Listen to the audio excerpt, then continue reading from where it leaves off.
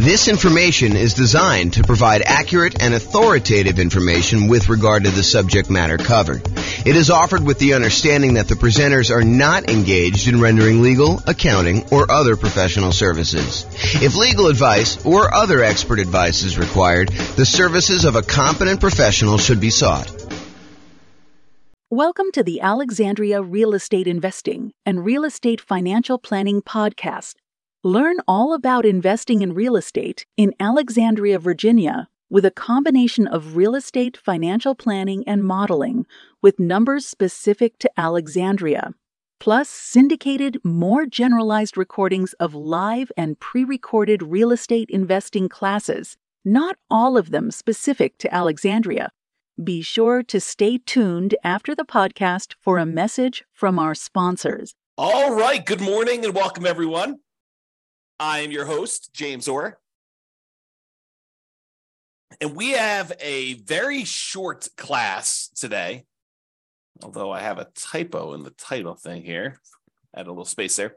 So we got a very short class today. So prior to this class, we've covered a very wide range of all the different financing options for real estate investors. We've done a class on nothing down financing options. We've done a separate class on low down payment financing options. We've done a separate class on all the conventional financing stuff. We've done a separate class on portfolio financing. We've done some classes on creative financing.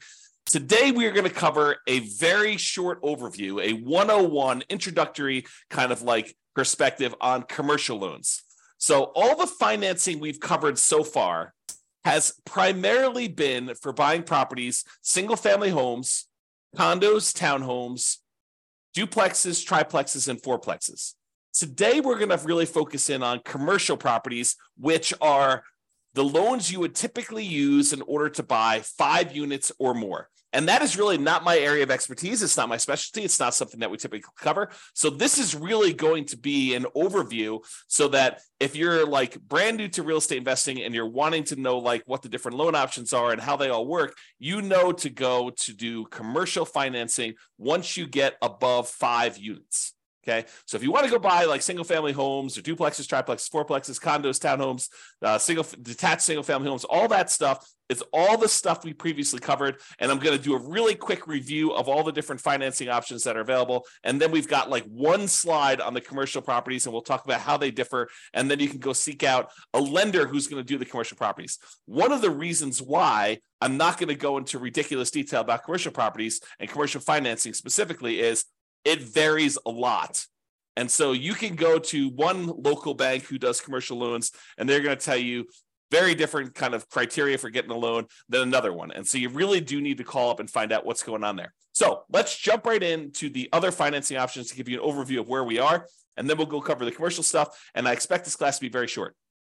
Okay, so when we talked before about the loans that people typically get, I forget what the exact numbers are. We covered this yesterday in the class on portfolio financing, but I believe it was over 60% of all the financing options used is going to be conventional financing.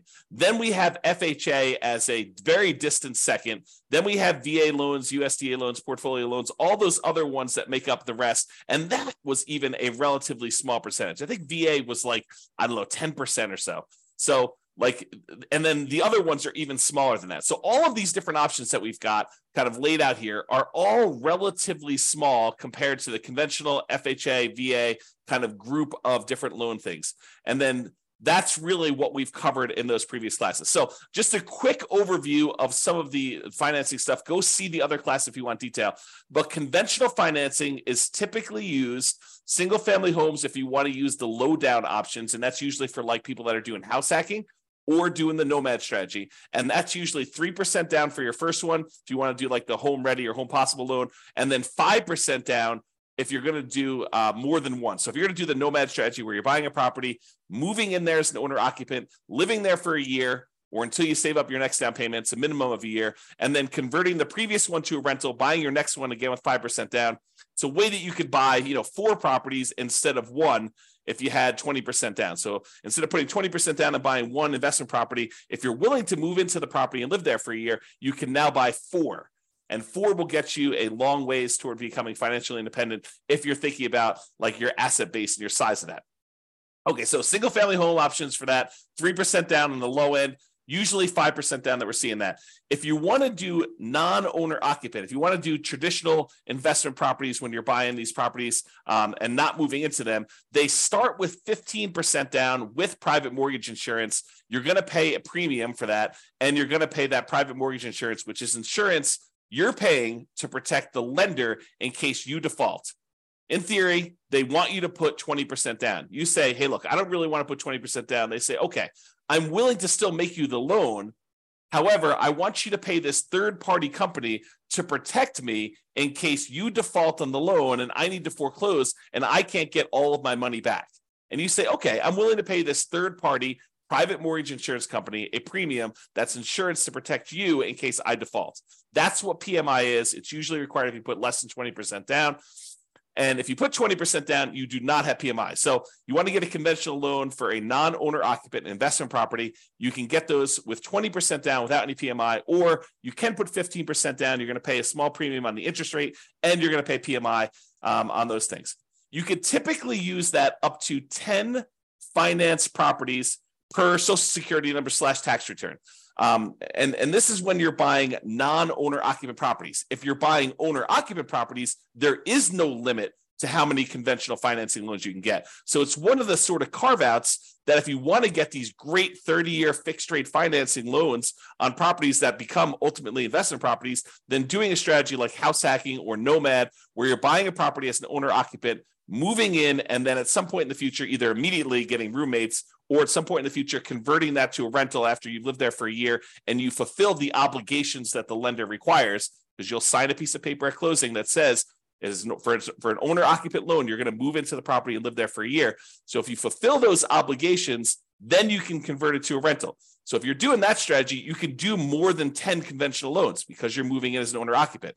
If you're doing these and you're buying investment properties and you're not moving in, you will be limited to 10 as of right now, and this can change over time, but 10 conventional loan spots that you could use up to do that. And it's not just 10 conventional loan spots. It's 10 loan spots on your Social Security number. So FHA loans would count, VA loans would count, USDA loans would count, even portfolio loans would count when you're doing those types of strategies, when you're trying to get your loan spots used up. So realize that there is a limitation there when you're doing it, which is why we covered portfolio financing in the previous class. Portfolio financing is typically the financing you move to once you've used up all your loan spots. There's a couple other exceptions. Go watch the portfolio financing class for more information on that. However, that's typically what you move to when you get to your 10 loan spots. Okay, so that's all the conventional stuff.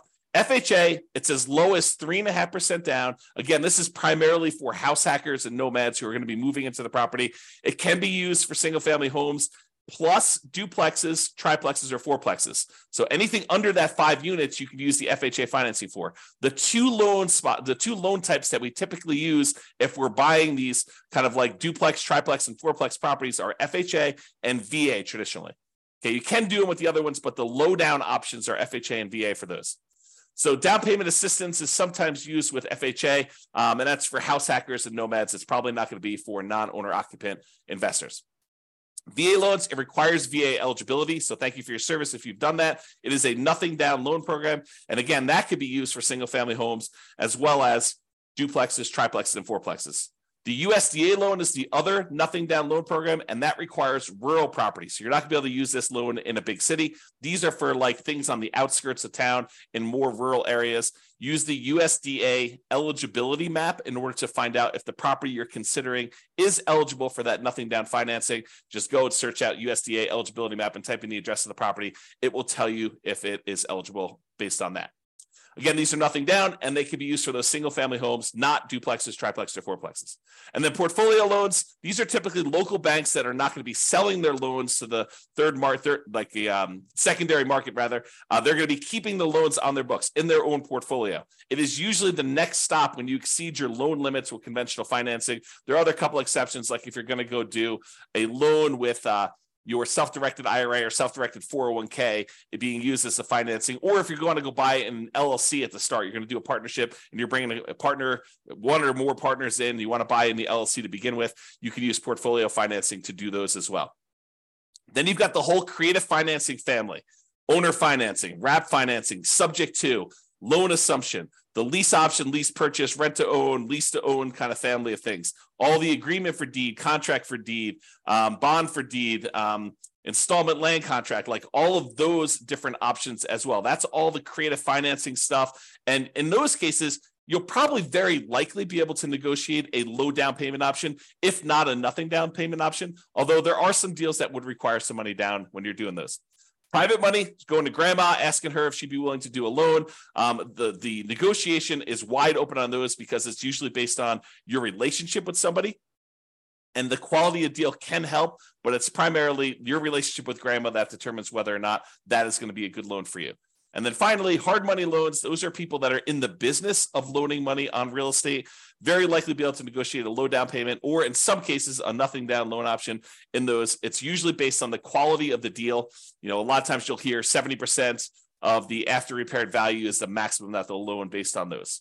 It is generally commercial properties only. So with hard money loans, you're probably not going to be able to use those as a nomad or house hacker. It's usually only for commercial loans. That's usually because the hard money lenders don't want to deal with the consumer loan lending laws. Okay, so that is an overview of all the different things. And you'll notice that these are mostly dealing with single family homes, condos, townhomes, duplexes, triplexes, fourplexes in some cases, but it usually doesn't deal with 5 units or more. Although you could argue that the private money and hard money and creative financing ones, those could also be used with some of these commercial properties. However, commercial properties are typically 5+ units, and some banks may do some kind of more unusual things like do commercial loans across multiple single family homes, condos, townhomes, duplex, triplex, fourplexes. Well, they'll do like a blanket loan over those. Some of the other interesting things about commercial loans is they typically don't count as part of your 10 finance properties for conventional. So it usually is not one of your loan spots if you're thinking about it that way. Another interesting thing about commercial properties, a lot of times when you're doing these other loans, they're going to require that you buy them as an individual and personally sign and personally guarantee the loan. So you'll go buy a property and you'll do conventional financing. They're going to have you personally sign, and you're not going to be able to buy an LLC. Not going to get into this discussion here, but sometimes people will buy the property, and then as soon as they own the property, they will go meet with an attorney, get proper legal advice on how to do this, and then they will deed their property into the name of an LLC. There's some weird things that happen with that as far as like your ability to do that without the lender being able to call the loan due. Not that they will, but they are able to call the loan due. But you'll want to get advice from an attorney on that. It's a gray area to say the least. However, when you're getting a commercial loan, you could usually use the LLC directly to borrow. In most cases, the lender is still going to require you to sign or someone else to sign personally on the loan to personally guarantee it. And if they are going to lose money on the deal, if they have to foreclose or something like that, they will go after you personally to do that. So there is recourse on you as the individual borrower. So these loan programs, and one of the reasons why we're not going into a lot of detail, these loan programs vary and they constantly change. It's sort of like the way I think about it is all the traditional consumer-based loans have very strict standards and very rigid rules in place to protect the consumer. However, commercial financing is sort of the wild, wild west. All the rules and everything can vary. They're kind of like setting up what they can do there. And so realize that if you're going to go do commercial financing, just go in eyes wide open and realize that the programs are not standardized and that you'll likely have that. I would also point out that most of these loan programs, there's some exceptions in here, but most of these loan programs, one of the advantages of getting these is that they are 30-year fixed rate financing. However, when you go to commercial loans, a lot of times there are exceptions where you can get fixed rate financing. It's kind of difficult to do, and they're harder to get and more cumbersome to apply for. But most of the commercial loans you're going to run into are going to have some type of adjustable rate mortgage and usually have some type of balloon payment where they may have a 20-year amortization where you're paying off, you're making payments on the loan as if you were going to pay off the entire thing in 20 years. However, you usually have like a 5-year balloon or 7-year balloon or a 10-year balloon or 5 years with the right to renew one more time with an adjustment to the interest rate for another 5 years. So all these kind of like things vary. So even though that has a kind of payment period over 20 years, realize that you may have to pay off the entire loan or refinance it within 5 years or 7 years or 10 years. Again, these programs vary and they're all over the place. The relationship with the bank, especially how much you have on deposit, can help out a lot as to whether or not you can get these, especially with local banks. The underwriting depends on the guarantor, the person who is signing and guaranteeing the loan, and the property itself. And then there are other requirements such as providing financials to the bank each year. If you go get a conventional loan or an FHA loan or a VA loan and you qualify for that loan, once you qualify, that's it. The bank does not come back 3 years later to check to see if you've actually still qualified to have that loan. Once you qualify, you're in and you're golden. That is not the case with commercial properties. With commercial properties, they will want you to provide financials to the bank every X period of time. I've seen mostly years. So every year they want you to come up with updated financials, and they want to make sure that you still qualify and can still get that loan. And if not, they may actually start foreclosure process. Okay. There is a relatively famous, I'm not going to mention it by name, author of real estate investing books, an investor who tells the story of the bank calling their loan due during the downturn. They just said, hey, your financials look weak because all these property values are kind of compressing. And, we feel a little bit nervous about stuff. So we actually are going to go call the loan due. You have X number of days in order to pay this complete thing off. And that happened during the downturn. If you're not prepared for that, that could be a problem. So realize commercial properties are very, very different. All right. So that's it. That's the 101 version of commercial financing. So if you're looking to buy single family homes, condos, townhomes, duplex, triplex, fourplexes, you can use the traditional financing we've covered in previous classes. However, if you're looking to buy these commercial properties, 5 units or more, or any type of industrial properties, then you're going to probably want to look at commercial financing. You're going to want to seek out a commercial financing lender. Go talk to either local banks or find a commercial loan broker who can help you shop out and price out different options there. There's more variety in underwriting criteria for commercial properties from lender to lender. It's not standardized. So realize that there is a lot more room for negotiation if you're strong and you're kind of coming and buying. And there's a lot of flexibility and variability in what you can get and what is available for you. And a lot of it depends on the property and a lot of it depends on the guarantor. That's all I've got. Any final questions on commercial financing before I end this very short session? We're going to go once. We're going to go twice. Anything? All right. Well, that's all I got then for you. Thanks, everybody, for coming on. Oh, wait. Nope. So, okay. No questions. Thanks, Dan. I appreciate it. You're very welcome. Good to see you. I haven't seen you in a while.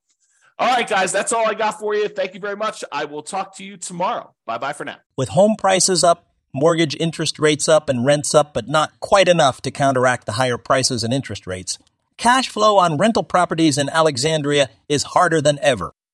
Book a call with the Real Estate Financial Planner to apply our proprietary 88 strategies to improve cash flow on your rentals. See the show notes for a link to schedule your call and improve your cash flow today. If you're a real estate agent, lender, or professional in Alexandria that wants to help our real estate investor listeners, consider reaching out to learn about collaboration opportunities with this podcast. We'd love to add more value to our listeners by having you assist our investors buy, sell, and finance their real estate investments. See the show notes to schedule a call to discuss collaboration opportunities.